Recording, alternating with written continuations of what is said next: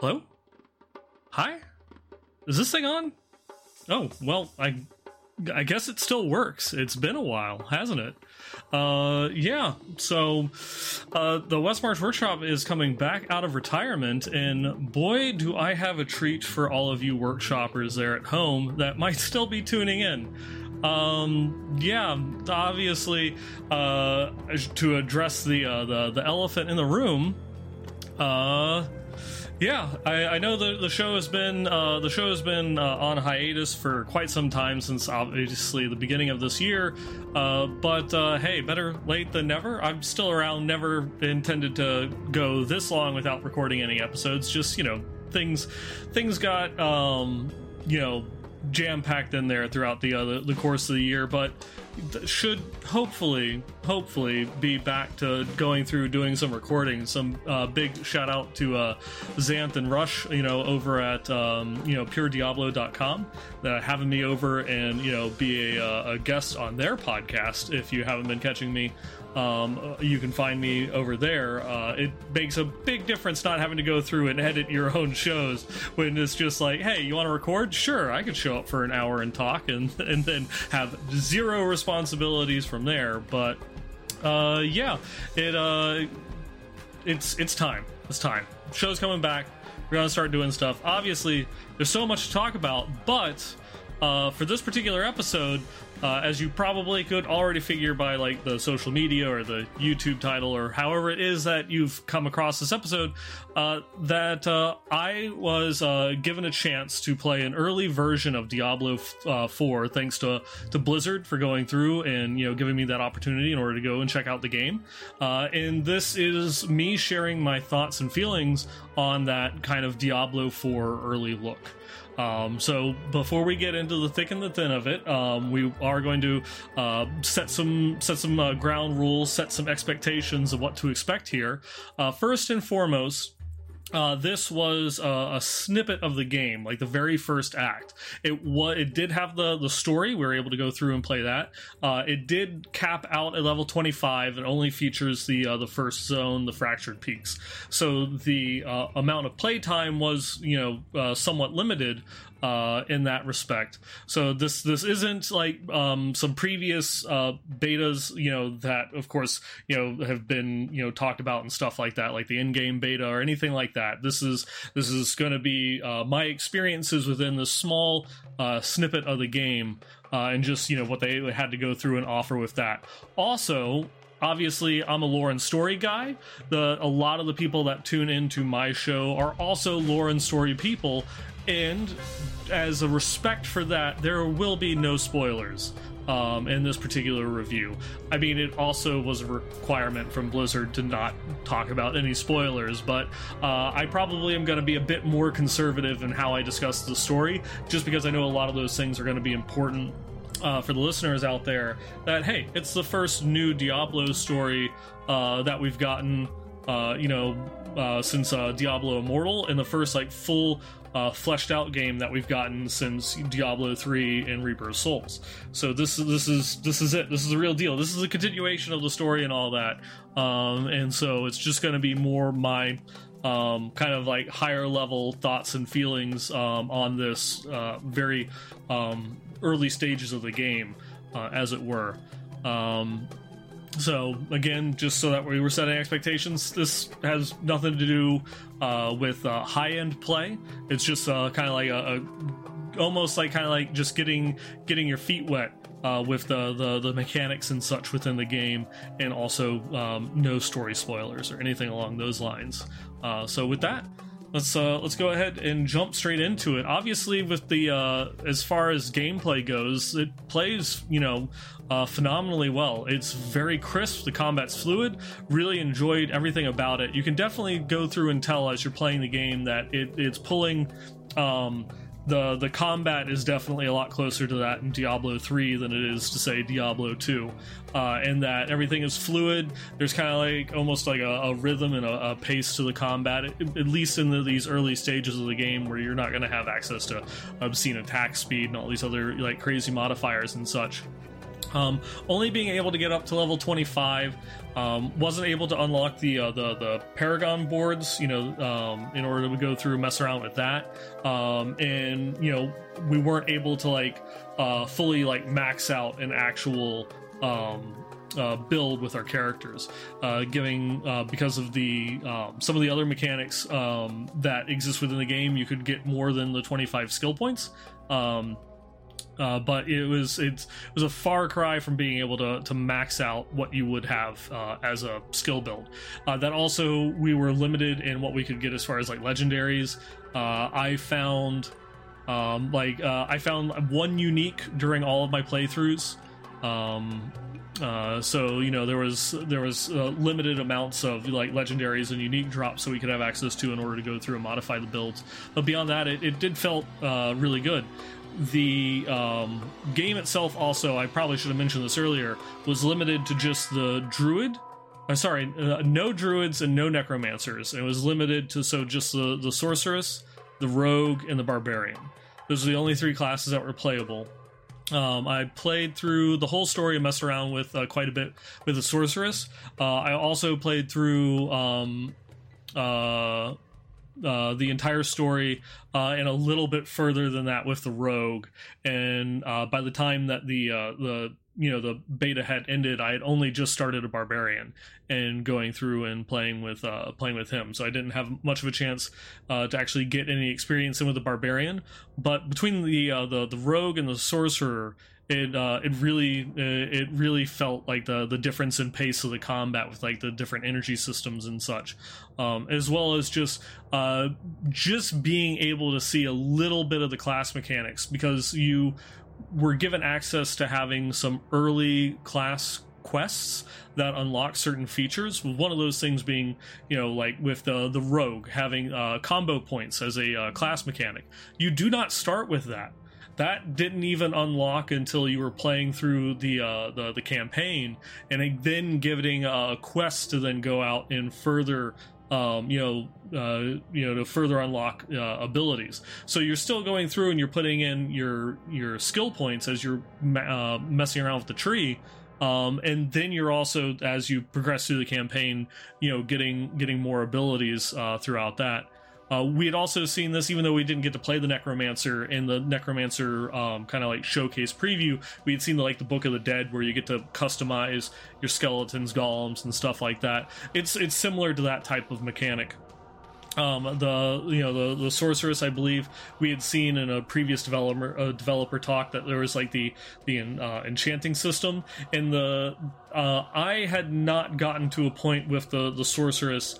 I only had access to like one class quest, and it didn't open up enchanting for me as the sorceress. I don't know if I had to like get up to level 25 or somewhere along those lines in order to actually unlock that class quest to get that going. Whereas with the rogue, I had gotten the combo points. With the sorceress, the class quest just kind of gave me some class specific items, but I didn't get to unlock that enchanting system, so I wasn't really able to mess around with that mechanic. And obviously I didn't play the barbarian long enough in order to like really get a feel for the arsenal system and such.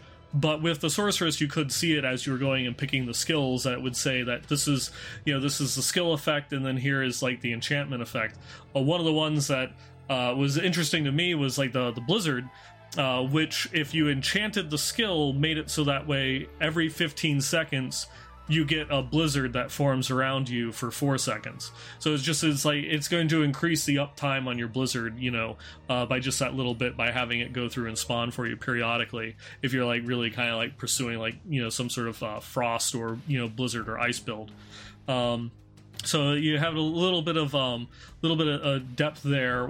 As the rogue, you unlock combo points, and so your basic skills, which is all the skills have tags, modifiers, and so you can actually go through and you look at, when you're going through at it is broken up in the skill tree itself, but they all have tags on them, so you can go through and you can look and you can actually filter. There's mechanics in the skill tree itself that allow you to filter. So you can filter by basic and see what all of your basic skills are, and those all generate combo points whenever you use them.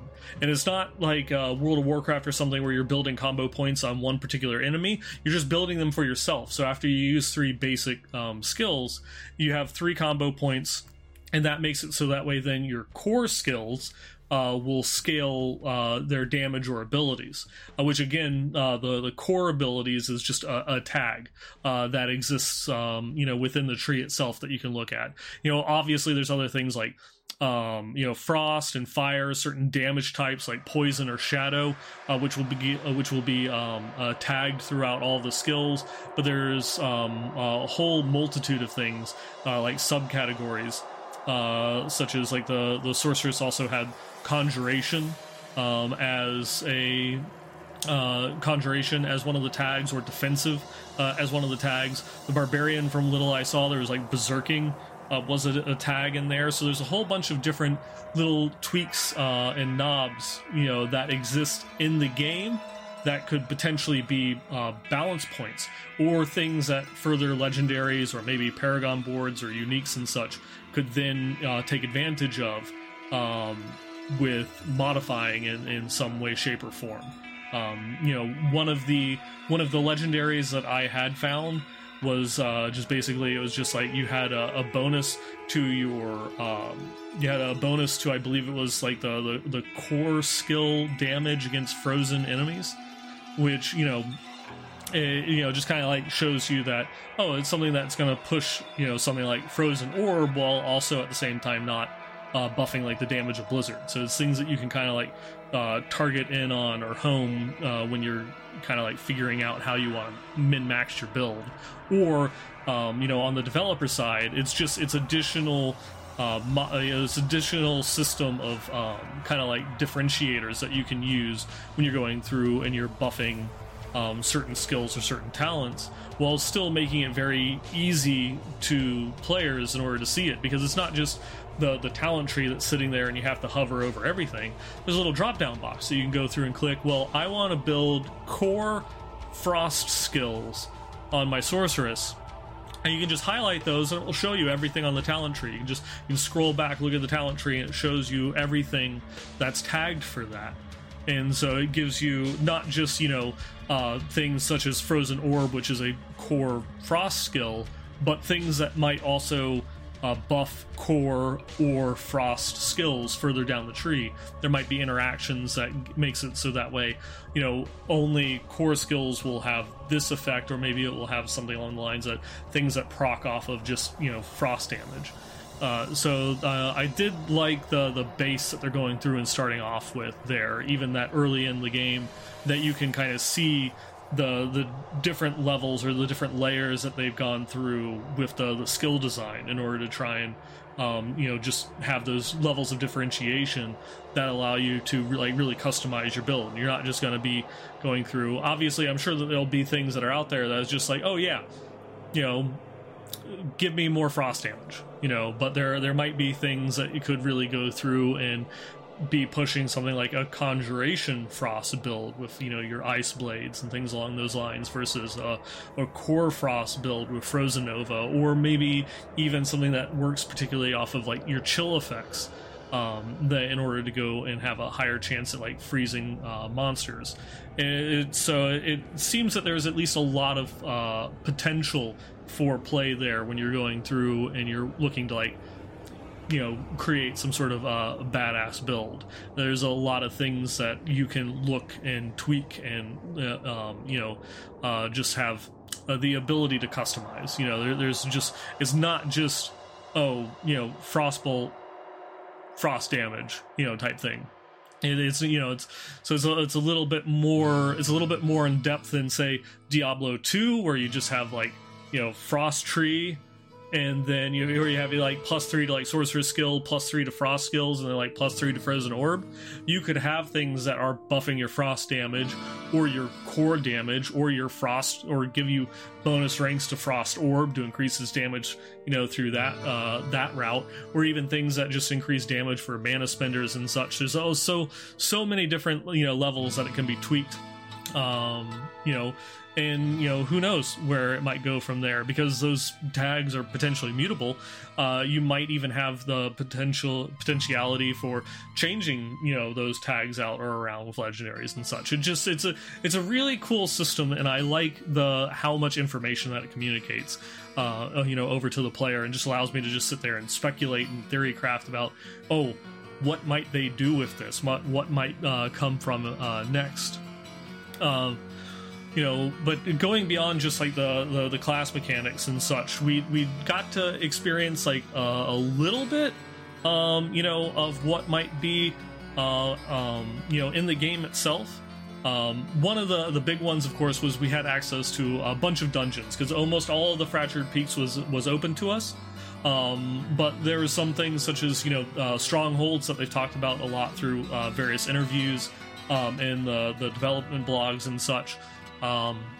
I could only find, I didn't explore every single nook and cranny of the zone, but I could only find one, even though the map said that there was 3 available. I don't know if that was just, for this testing purpose, and there's other ones that unlock later, or what have you. But we did have a stronghold that we could go through and experience, and that's cool because it like opens up, it opens up a little bit more of the world. There's some story and lore that's associated with the particular area, and it's just something that it's like, I guess I should start back a little bit higher level, because there's an overarching system within the zone itself with the system called Renown.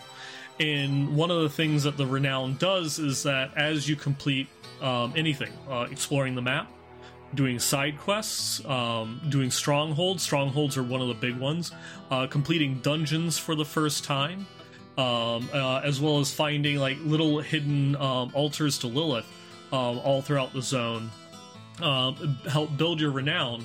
And when you hit specific points, it will unlock bonuses. Like the very first one is, it's gold experience but what really matters is, of course, a skill point. The second one is a potion charge, and then another skill point, and then finally Paragon points for the Paragon boards that I imagine would come later in the game. And those are actually account-wide unlocks. And so after I had played through the Rogue first, messing around with it for a little bit, when I went back and I restarted the game with my Sorceress, I had a free skill point to just start the game with, as well as an additional potion charge, because I unlocked the second level of Renown just playing through the story on the Rogue. And so the other characters I started, had these bonuses. And I'm sure that's something that will then exist, because that was like unique to the Fractured Peaks. It's going to be in every single zone that exists throughout the game, so that way every time that you create a new character, you're actually a little bit further ahead. Now, it's not quite the same like power level as it would be with Diablo 3 and the infinite Paragon points, where you can just go through and start off as a god. You're just starting off with a couple extra skill points and some extra potion charges. I don't know how the Paragon board unlocks would work. Like, does it give you Paragon points before you even have the Paragon board? Because like it wasn't even in like the UI to go through and mess around with. So I'm not sure how that functionality is going to end up working, but it is really cool because it rewards you for going through exploring, for messing around with the zone.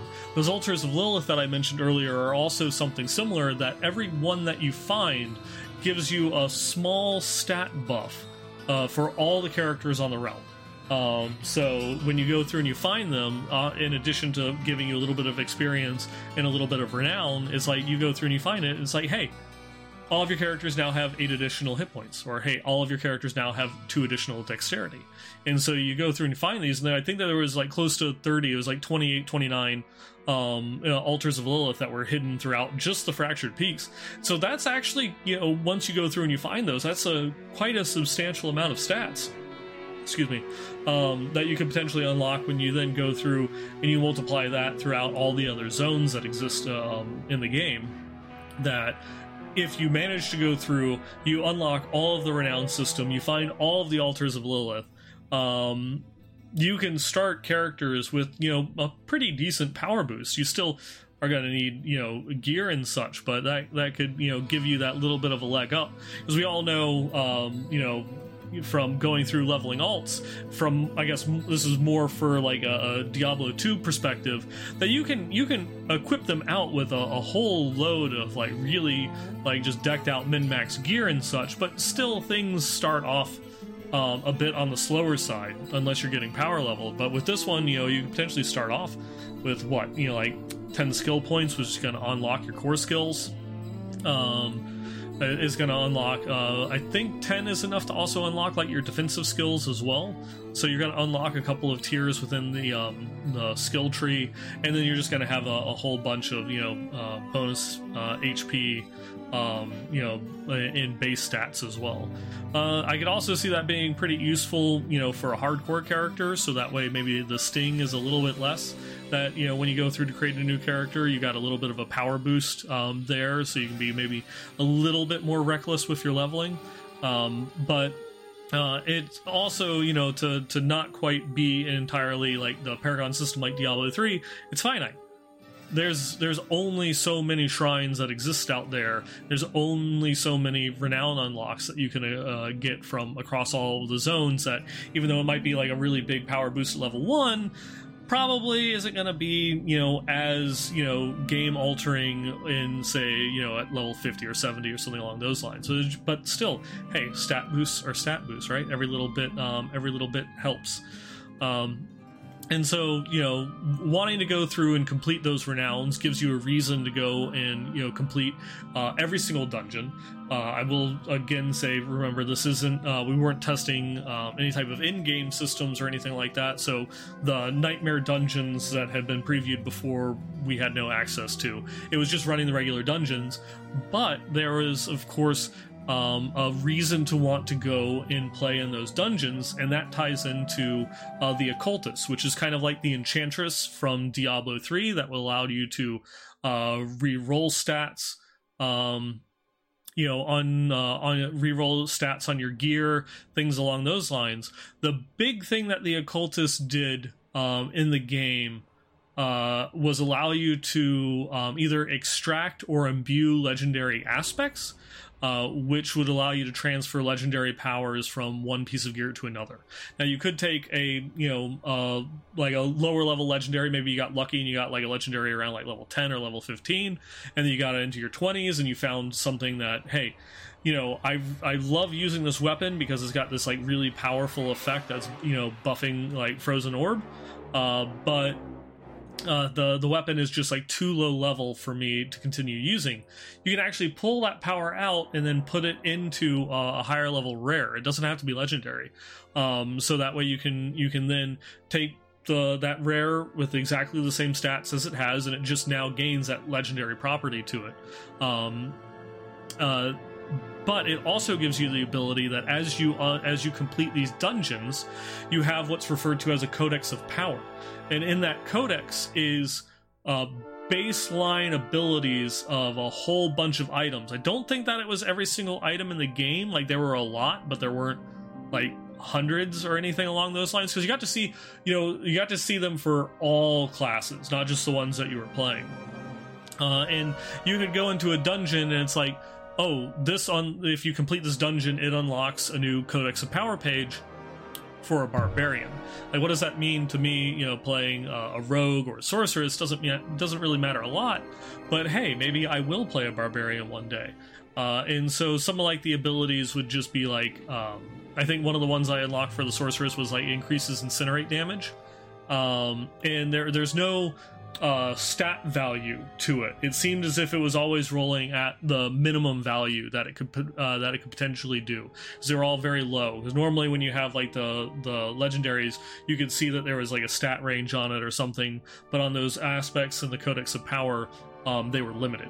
So you didn't really have access. You know, they were just basically, it's like, hey, here's something that you can use to unlock. You do all the dungeons in the game, you unlock the 100% on your Codex of Power, and so that way now if you're playing a whole new class you've never played before, you at least have aspects that you can go through and pull these powers and start upgrading some of your rare gear with these abilities to give you a little bit of a step up, a little bit of a power boost, or maybe it's just something that might be like a baseline component, you know, like I want to use Incinerate, and so my build really needs like this Incinerate power, and so I'm always just going to go back to the Codex of Power and take that until I find the actual, you know, legendary item itself that exists out in the world. But it's nice that it gives you an opportunity that you can you know, have these legendary affixes that you can at least use in some shape. I think it's cool because obviously, you know, there is the negative connotation that maybe that detracts from the item hunt a little bit, in that you can just always have access to like you know, this power. Like again, I'm not sure if it's all of them that exist within the game, because it looked as if it was far more limited and like it wasn't everything. But it, you know, maybe if I could see this as a system that maybe there's like some sort of particular legendary combination that comes out later on, and it's like integral in order to play that particular spec or something like that. Wouldn't it be better that even if they were like just the minimum rolls of being able to have those available every time that you rolled that class to unlock that particular type of build? And because you still have incentive to go out and find the item for, you know, the better you know, the better ability ranges and such, but maybe, you know, just having access to it, you know, just kind of like you know, it's something that doesn't really exist in Diablo 2 because, you know, everything in the itemization system in Diablo 2 just modifies the skills that you already had, except for obviously like Enigma and such. They give you cross-class skills, but you can even find like Staff's Teleportation in order to fill in from there. But in Diablo 3, I mean, that's like a really big thing where you can't play specs if you don't have the set. And so this one at least gives you some of those abilities to unlock it, because unlike Diablo 3 where it's just, you know, Impale does 100,000 times more damage, they're supposed to be modifiers. So you're supposed to kind of like pick your legendaries based on how they go through and they modify your skills, with, you know, to give you whatever intended play style it is that you want. And I guess kind of like how Diablo Immortal's system is that instead of having the runes affect how your skill does, you equip different items, different legendaries in Diablo Immortal to affect or change the functionality of your skills in order to unlock new play styles, new abilities. And so having part of that, you know, kind of like built into the system in Diablo 4, where even if not everything is available at the beginning, say if there's just like some really popular builds or something but they require a couple of like esoteric items that are out there, that you can at least go and pull those powers from in order to at least get the build started, you know. And that's something that if you know, everything is available in that Codex of Power, then great, and if not, then maybe things can be added on if there's enough community feedback on it. Because we also did get a chance to sit down and talk with the developers, and you know, they were very focused on class balance. One of their one of their internal mottos was play your way, and that's one of the goals for the development team, that they want to have a vast multitude of different play styles available to everybody, and that you shouldn't feel penalized for wanting to play, you know, say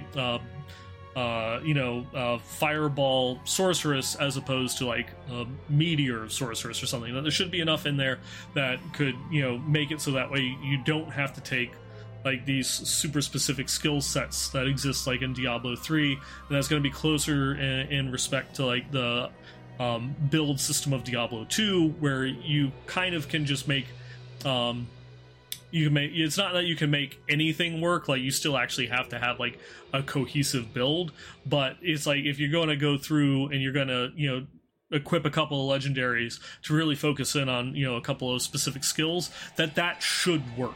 That should be viable, and that should allow you to play at the highest levels in the game. Might not be as efficient as, you know, finely crafted and finely honed, in-game builds and such. But they did want to make it so that way you could feel that you could kind of like feel joy in going through and creating your own build and still being able to complete the same challenges as other people, and maybe not as fast as some other people, but you can still at least go through and take on the content. That a lot of their focus is going to be on internal class balance, and specifically, so that way it's not so much that they want Crusader, the Crusader, Necromancer, Witch Doctor, in Diablo 3 are all capable of soloing a Greater Rift 150, and the other classes can't. And so we've got to buff those other classes so that way they can all get up to 150. It's more so that, hey, this is a really cool combination of skills for like a lightning sorceress in Diablo 4 should be capable of completing the in-game content and activities that are going to exist in Diablo 4, and that you should feel that the build is rewarded, and that you're able to clear your dungeons and things like that without issue, unless of course you're going through and you're engaging at a level of content where it should be difficult, type thing. And so they want to make sure that lightning sorceress plays as well as a frost sorceress, as well as a fire sorceress, and then fireball sorceress will play as good as a meteor sorceress, and so on and so forth. So that way the internal balance within the classes is going to be a more important aspect of going through and focusing that balance, as opposed to making sure that all of the classes are all synergistic in terms of like the levels that they can compete at. So it's kind of like, well, we'll get all of the classes there. That's a given. We want to make sure that all of the builds within the classes are going to be viable. So that was definitely it was definitely it was a good thing to hear from the development team. That is, of course, a very tall order. They're the right things to say. They're the things that we want to hear. It, of course, is going to come down to their ability to do so once we actually have the full game in our hands and we go and we break everything, because that's what players do, right? We get in there, we think of stuff that they never had dreamed of being possible, and just completely break the game and mechanics and such. But some of the other things that, like a question that I had asked, since there's this really big push for internal balance and playing your way, would the player base be locked behind the seasonal balance changes?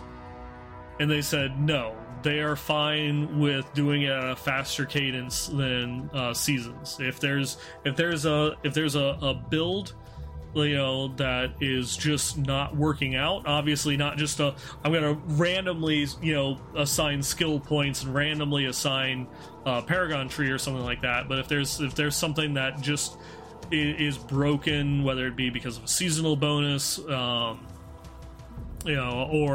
an item that dropped off the face of the earth or something, that if they're like, I really want to play like Hydra or something like that, and it's just not working, they will intervene in the middle of a season in order to like buff particular specs, or maybe rein back particular specs that might be problematic and such, just so that way you don't feel like, I only want to play a Frozen Orb build and Frozen Orb sucks this season, so I'll see you in 3 months, type thing. Which I probably should have opened with. They did confirm in the interview that Diablo 4 seasons are going to be 3 months long. So we're going to have 3-month seasons in Diablo 4, though they did not say when they would start. So we don't know how long after launch we are going to actually get the seasons, but I'm sure it's probably going to be something along the lines of Diablo 2 Resurrected, when the servers are capable of handling it, type deal, when they're ready to go through and pull the trigger on that one. But kind of like going back to the overall game systems and such, some of the other things that stood out to me is that the monster families were intriguing, and it actually changed the game and as you're just going through and playing, when the families themselves, you started seeing multiple ones appear at the same time. Because like say like the vampire family, the lower level monsters, ghouls, is just they flood you with like 20 really weak, like these things are weaker than Fallen. They flood you like 20 at a time, but they're fast. They will close the entire distance of the screen like in the blink of an eye. So they're gonna go through and they're gonna mob you, which makes that even though their damage, even from 20 of them isn't all that much, it kind of like, surrounds you, blocks you in, doesn't blocks off avenues of escaping and such. And then the bigger ones, such as like the vampire that we all know from old school Diablo players, like the spellcaster, which are called, I think they were like bloodlords, will sit there and start peppering you with spells, which are now harder to dodge because you're surrounded and being move blocked. And then the kind of like the elite melee ones, the revenants, are absolutely nasty because they have a stun where they actually will stun you for a couple seconds and start draining your blood and healing themselves the same way. And now all of a sudden you like kind of like combine these things together, your movement's being blocked, so they hit you with the stun, they're draining your blood, and then now all of that tiny little chip damage is actually starting to get a little bit scary. But you then go through and you say like combine that with something like the skeletons, where the skeletons generally are a little bit tankier.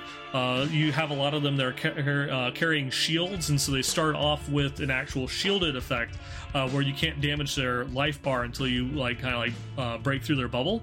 But they're slow. They hit a little bit harder, but they're easy to avoid. But they usually tend to have a lot more range, whether it's the skeleton archers with the crossbows, or they actually have those giant ballistas that can fire like from 2 screens away in order to hit you. But because they're slow and there's not a lot of them, you can just kind of like dodge around, dodge their attacks and such like that. But then when you get attacked by both the vampires and the skeletons at the same time, that's when it begins to get a little bit more interesting, because now the ghouls are surrounding you, or the revenants are stunning you, and so now you're locked in place, or it's more difficult for you to get away or to move around to dodge those crossbow shots, to dodge those really damaging ballista shots. And so it kind of changes the way that you approach the combat when those families start appearing together. Obviously, it's very early in the game. We don't have access to like fully complete builds and a full legendary loadout and such, where this completely changed when you're at the level where you can just kind of like speed through the content and such. But just at least it felt good at the lower level.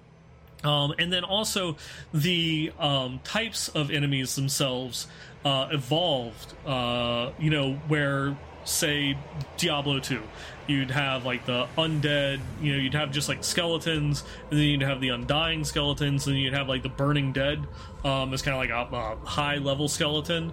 It actually matters. It's not just a name anymore, because there's a part where you fight burning skeletons, and there's these kind of like they're kind of like the elite melee skeletons. The ones that they're I think they were like, what was it, like corpse axes or corpse grinders, but they're dragging this gigantic axe behind them, and it has a big wind up time, but it does a bunch of damage and it knocks you back if you get hit by it. But when they become the burning dead, it doesn't just go through and slam for a bunch of damage. They start using the attack at range, because what it does is it actually shoots out a cone of fire from where they go through and they strike the ground. And so it was interesting seeing that change, where it's not just like the burning dead is a higher level form of skeleton. It actually changes like their attack profiles and such. Like those things actually became a little bit scarier, because now before I could just run away from them and they would never actually hit me, but now that they were like attacking me from like on the other side of the doorway where I'm not even paying attention to them yet, and they're hitting me from half a screen away with this flame attack, and I was like, oh, I have to change how I play. Or even like the Fallen, where you go through and you fight like kind of like the you're up, the Fallen that you fight in like a dungeon, or your typical Fallen with throwing you fireballs, resurrecting things. But then the ones out in the ice fields and the fractured peaks, instead of throwing fireballs, they're throwing they're throwing ice bolts, and so they actually freeze you. because in this game the way that chill works is that once you reach 100% chill, you're frozen. And so all kind of like frost attacks have like a chill percentage, and you know theirs was like relatively high. It only takes a couple of those frost bolts, and now all of a sudden you're moving at a snail's pace, or you're completely frozen for a couple seconds at the mercy of everything going through and swarming you.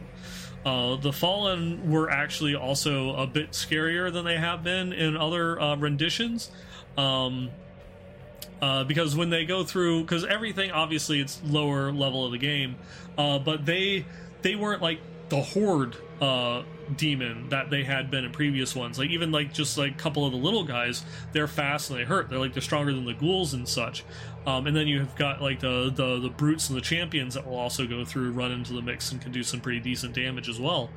The shamans, from just like the game development point of view, was really interesting because there was also an audio cue. They don't just kind of like wave their hands and then some guy gets up. There's like a spell component to it. You hear them rattling their cane, and so you can hear it from off screen that there's a summoner nearby and they're resurrecting the dead fallen. But you can see the corpse getting picked up. So if you're fast enough or have the capability to either like stagger them or stun them, some sort of crowd control, you can actually stop the spell and stop them from resurrecting them, which is important because they do seem to prioritize the bigger ones first. And so if you go through and you've killed the brutes and you're trying to get to the shaman, they're going to be resurrecting those brutes as you see the brute's corpse go through and start being picked up by the spell. And so you feel rewarded in that aspect of, it's like, oh, I stopped them from doing it. It's not just that I killed you in between casts. I see you actually casting the spell, and I can do something about it. It's like that the information that is giving the player that it's like, oh, I've got to kill them in the next 2 seconds, otherwise they're going to pick somebody up. It's that I can see them picking them up, and I know I've stopped it from happening by crowd controlling you or killing the shaman before it happens. It's just little tiny things like that that make you feel as if you're like, okay, I'm making good decisions. I'm making great, gameplay decisions. I'm learning how the game functions, how everything works. And so just little tiny things like that are like the little levels of detail that I can, just even at this level, I can see in the game, and I can't wait to experience what might go through and come later. It was really cool seeing like the diversification of how like the different families react, how they act, and then how they can coordinate together when they're going through and attacking you. But one of my most hated mob types in the game were the ghosts, because fittingly as ghosts, they just appear. You'll be going through and you'll see ghosts, like as you're going through a dungeon, you'll open a door and you'll see ghosts on the other side of the room. As soon as you attack them, the rest of the room will spawn, generally right on top of you. And so it's like, there's really they're not like just there and hidden and you can cast a spell in order to kill them before they quote unquote spawn. They don't even physically like warp in until you've attacked them. And so it's like there's no getting around them. They're always going to be there. They're always going to attack you. They're always going to get a hit in. And that, of course, is going to be, I'm sure, 100% frustrating as you get higher into the game, where it's just like, I'm always going to get hit, at least once. So if you have something that, makes it so that way, you take extra damage, from some ability, like say like if there's any type of like Squirt's necklace or something like that, it's gonna mess with those particular types of builds that might exist. And so you actually have to like plan things out and be like really quick on your defenses. You have to tag something and then roll back or evade, or just to make sure that you keep whatever buffs up. So there's a lot of, I can see the level of engagement and like the player response, where it's not just an enemy with a different name, where a lot of that exists within all of the Diablo games, where it's just, it really doesn't matter, maybe like, sure, you have Gloams, in Diablo 2 with their lightning bolts, or you might have the goatmen in Diablo 3, where they're throwing doors at you with the size of the hitboxes of their spears and such, that become really annoying or problematic. And then nothing else like matters. These ones, like, everything has like kind of like mechanic to them. There's like a reason for them existing, and there's different ways that that you'll have to approach them as you go and you play through the game. It kind of like is a lot of like the higher level stuff as far as like game systems go. I want to go back and touch on a little bit from like the Q&A that I got to experience, going back to like the seasons and such, and that they acknowledge 4 seasons that not just like say in Diablo 3, but a lot of other ARPGs where you'll play for a bit and then you'll go elsewhere until the next season, and they're okay with that. They're fine with that. That's just the nature of games as a service, that you'll play through the new content, the new updates, and then you might find something else, but they want to give people a reason to continue playing throughout the entire season. They didn't quite say, what specifics were behind that. I imagine some of that will come to battle pass completion and things along those lines. But they want they also kind of like want to give some depth to the item finding system.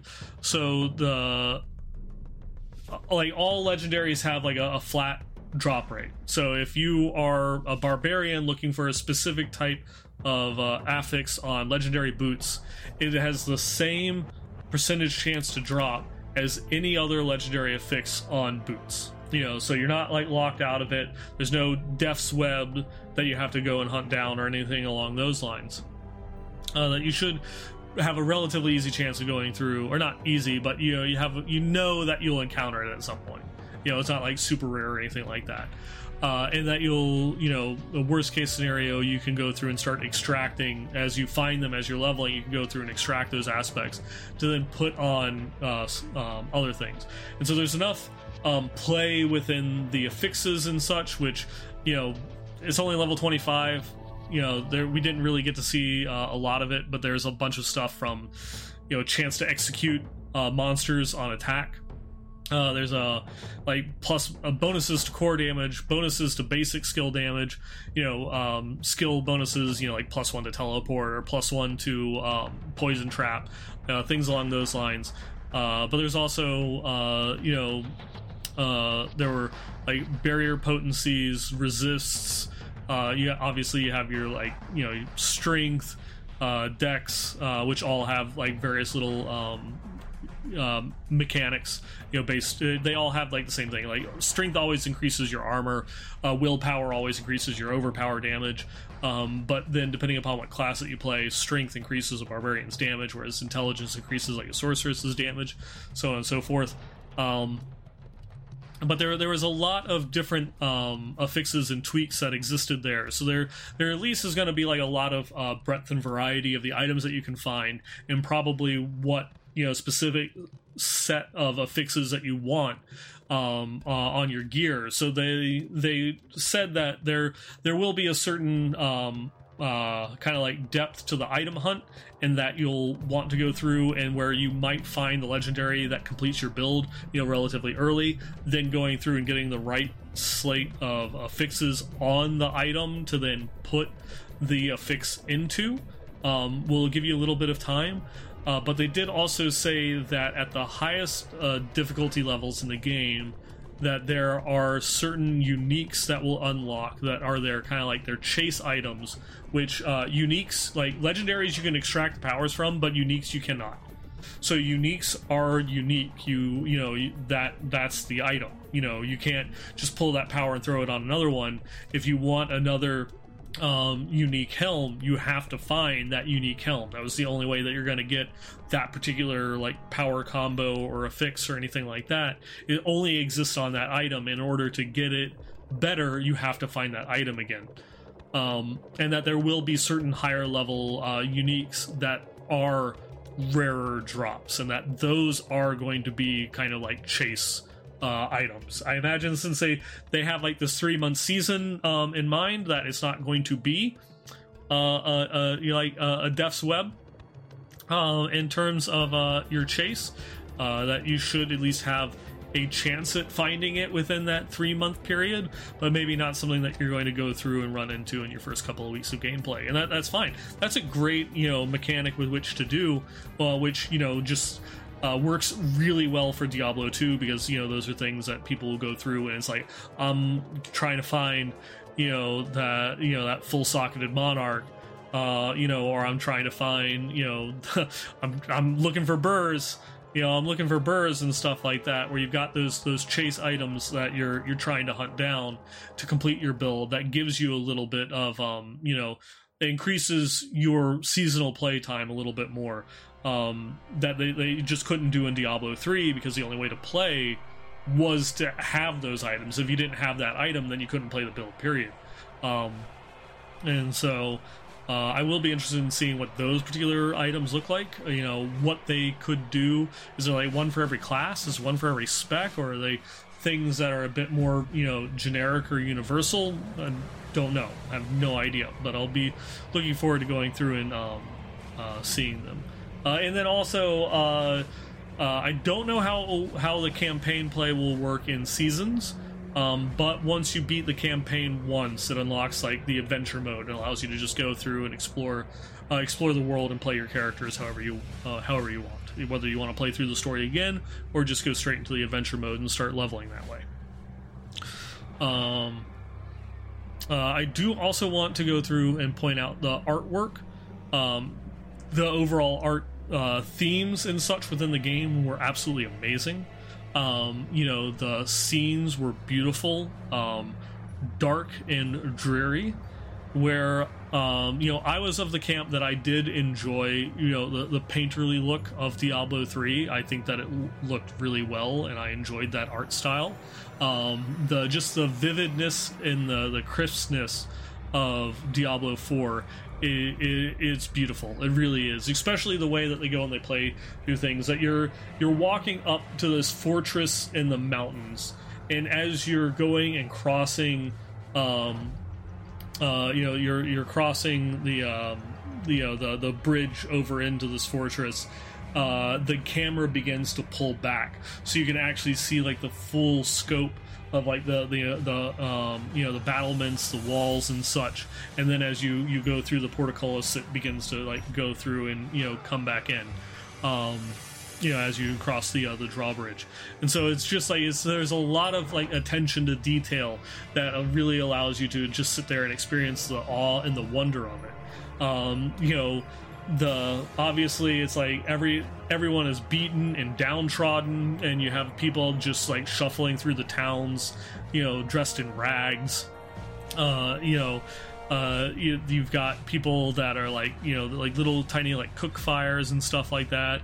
As you're going through like the snow and the tundra, you'll kick up like a skeleton or some armor that was just like left buried in the snow just as you're walking around, like little tiny things like that. Obviously it wouldn't be a Diablo game without blood sacrifices, demoning, summoning circles, and things along those lines. There's a lot of really cool visuals that existed within the game, and then the music definitely is taking some cues from Diablo 2. It's really trying to emulate a lot of that style from the earlier Diablo games, whereas I think it's not quite there, because in Diablo 1, Diablo 2, the music was part of the identity of the zones that you would play through. Whether you were entering into a cave or a desert or something like that. Now, obviously, it was only just like this one area of the game that we're able to go through and explore, but the music did have you go through. You walk out into like the wilderness for the first time, and you really get a feeling that this is kind of like going and. Feeling like more like the Diablo 2 soundtrack and such, but it still feels a bit more background, where you could turn off the music and still experience the zone, whereas opposed to like walking out of the rogue camp and listening to Wilderness for the first time, and like you're just like you can hear that music in your head even if you have it turned off, like that type of empowerment. So the music is still really good, but I feel as if they could have just cranked it up just a little bit more, made it a bit more a part of like the experience of the zones and such, the dungeons and things like that. But it definitely it's a step up in getting closer to something that a lot of Diablo players have a lot of connection to, and that music, that ambiance that really helps fit like the zones and the tone of the game that you're going through and playing. It's really close. The sound design, though, across the board is phenomenal. Like I said, it does, like the new music does really fit wherever you're going through, whether it's a dark and dreary dungeon or in the capital city for the area and such, or just there's at one point you're going through and you're like lost in the woods, and the wind blowing through the trees will kind of like reach like a crescendo, and then it's no longer just the wind, it's something breathing. You can hear like some giant monster out there in the darkness like taking like these deep breaths, and then it kind of like turns back into like just the wind like rustling through the branches and such. So it's like it's got great mood music and such. I highly recommend anybody that's going to go through and play this game, please first playthrough, play with the music on. It's worth it. It definitely is. You'll give yourself a treat on that one. And just and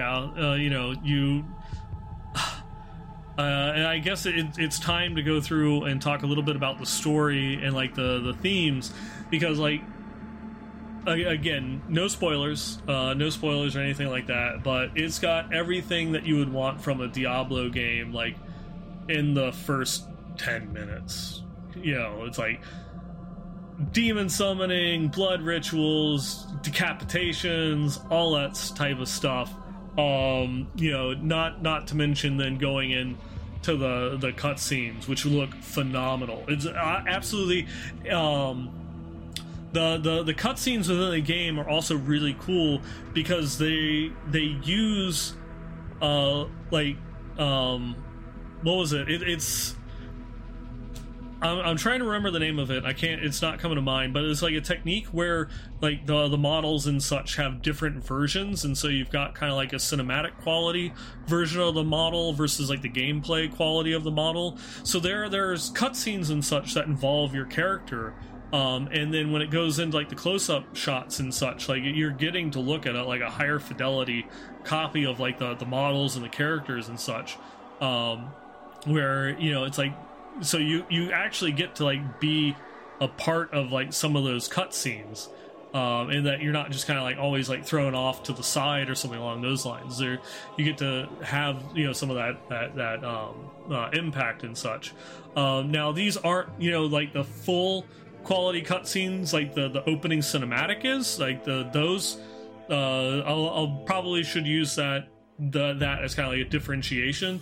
That there's the opening cinematic, and then there's all of the in-game cutscenes that you go through and experience, and nothing's at like that cinematic quality, but there's a lot that goes through and takes place in it.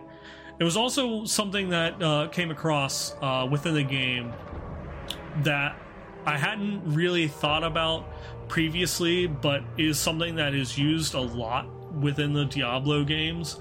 Like, because if you go back and you look at Diablo 2, there's the story as you play through the game, but then the narrative is given to you by Marius in the cutscenes in between the different acts, and he's telling you those things, in past tense. He's past all of the trials and tribulations of the travels with the Dark Wanderer and such, and he's going through and he's relating the story to Baal in the past tense.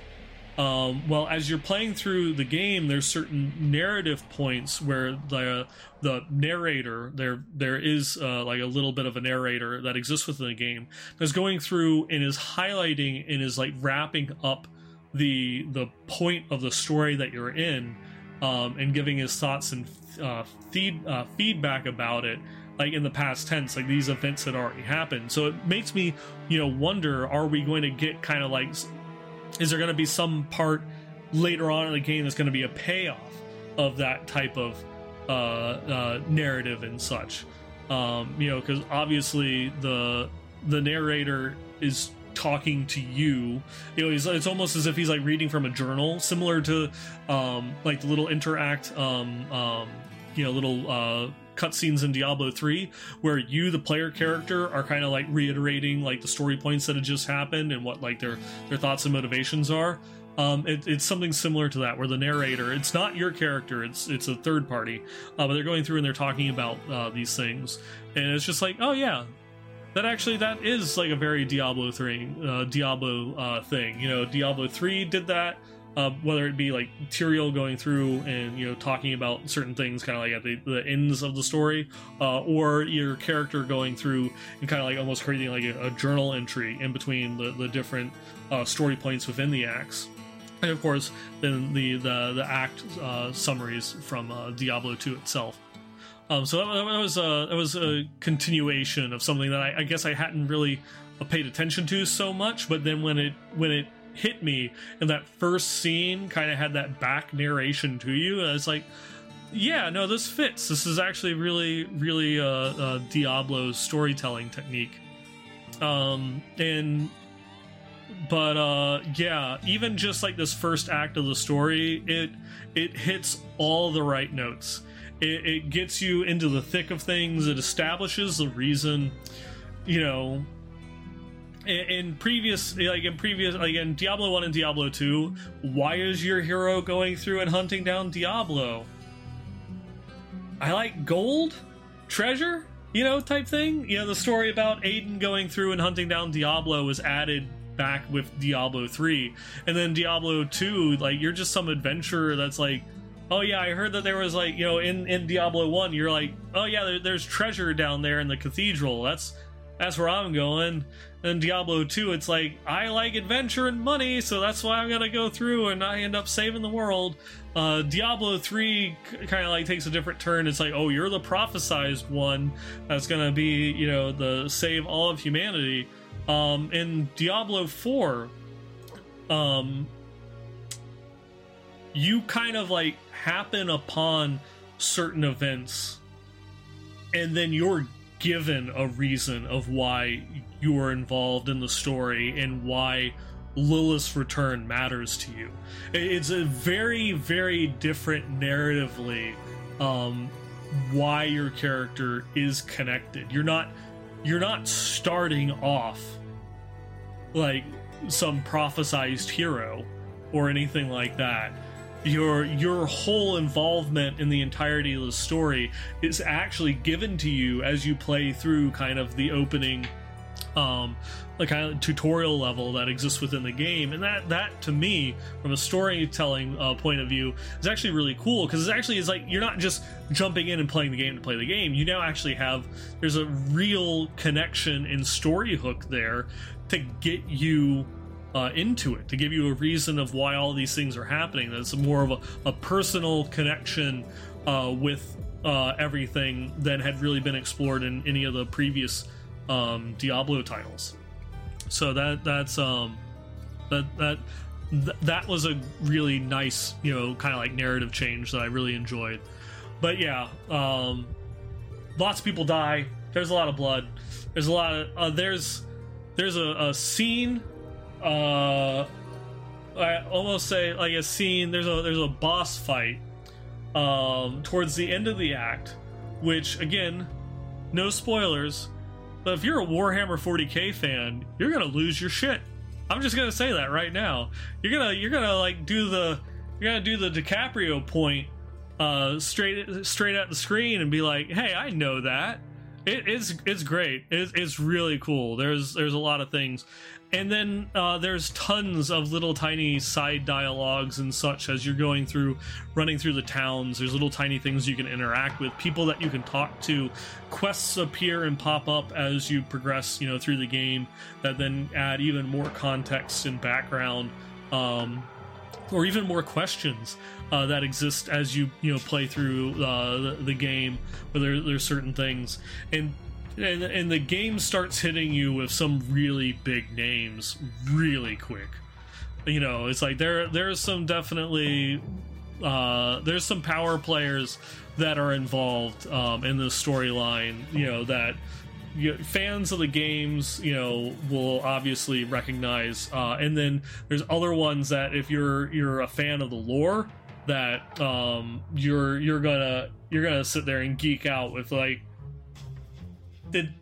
Did they just name drop him like 10 minutes into the game? Like, what the fuck is going on? Like, it's like, there's a bunch of like really big like wow moments. There's also, as a lore fan, there's a couple of sad moments and such that exist within it. Again, no spoilers or anything like that, but the Pale Cultist, the Pale Summoner, he's not really involved in the story. You get like a little bit of a glimpse, but he's like not really involved at all in the storyline at this part of the game, so you don't really find out anything about him or who he is, but you do at least see some information on who he's not. And yeah, if you're a long-time listener of the show, it's just I told you so. And if you're not and you don't know the background, then hey, no spoilers, right? You won't know. But yeah, that's obviously we're going through and we're passing an hour here for it. So thank you for listening to me go and rant. I do want to say that overall, I'm extremely happy. I loved going through and being able to play through the game. Thank you again to Blizzard for giving me that opportunity. I think what we've seen so far is an excellent foundation. The team is obviously very committed to this. When we had the chance to go through and talk with them with the Q&A in regards, to this little beta test, it is I can't tell you how many times that the development team brought up the term live service, continual support.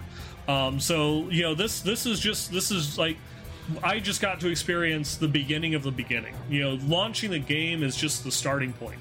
Never in all the years that I've covered, not just Diablo, but Blizzard games in general, I've done interviews with people from, I think, like every franchise besides Overwatch, at various BlizzCons and stuff like that. This is the first time that the development team has ever opened up and have talked about the future plans of the game past launch. Normally, when you had something of this magnitude, it's just like, it's a great question, but we're focused on launch right now, or anything like that, where they're going through and fielding questions about season links, the future updates of the game and such. And, so this, it's great. Where we're going through. Obviously, it's really hard to develop a game within a few years that is going to compete with a game that has had decades of content like Diablo 2, a decade of content like Diablo 3, continual updates such as Path of Exile. But I think the gameplay and the depth of the systems that they've previewed so far is at least going to get it up in that same range, and then just their commitment to going through doing seasons, story expansions, further story content, stuff like that, is really great. They're heavily committed. They're in this for the long run. They realize that it's not just a one and done, and then we're going to release the game, take a breather, and then we'll get an expansion out within a year or something like that. Like they're going full pedal to the metal on this one, and we're in for a treat. This is something that we're going to be seeing content for quite some time, and that this is going to be a living, breathing game, and launch is literally just the beginning. It's chapter 1 of the story, more or less, and we've got a lot of stuff coming. So again, I just want to say thank you for going through, listening to me here. I will hope to go through and do another episode before the end of the year, but definitely going into January, hopefully going to be getting into more regular content. You can find me at twitch.tv/BlizzPro. Obviously, the show did not have a live episode because of the embargo and all of that, of being able to go and get this information out. But you can also just follow the show at Twitter, at the WM Workshop, or at 9ballgamer on Twitter. You can email the show at westmarchworkshop@blizzpro.com. You can also, I'm going through doing a whole bunch of stuff. You can find me over on the Diablo podcast at Pure Diablo, where it is so much easier being a guest and not having to do the editing than it is having to go and manage your own. Thank you, Rush. Thank you, Xanth, on that one. I'm sure that we'll probably have some thoughts and some questions very soon after this launches over there, because they'll probably want to try and get some thoughts on my experiences and such. But until then, I will catch you all next time.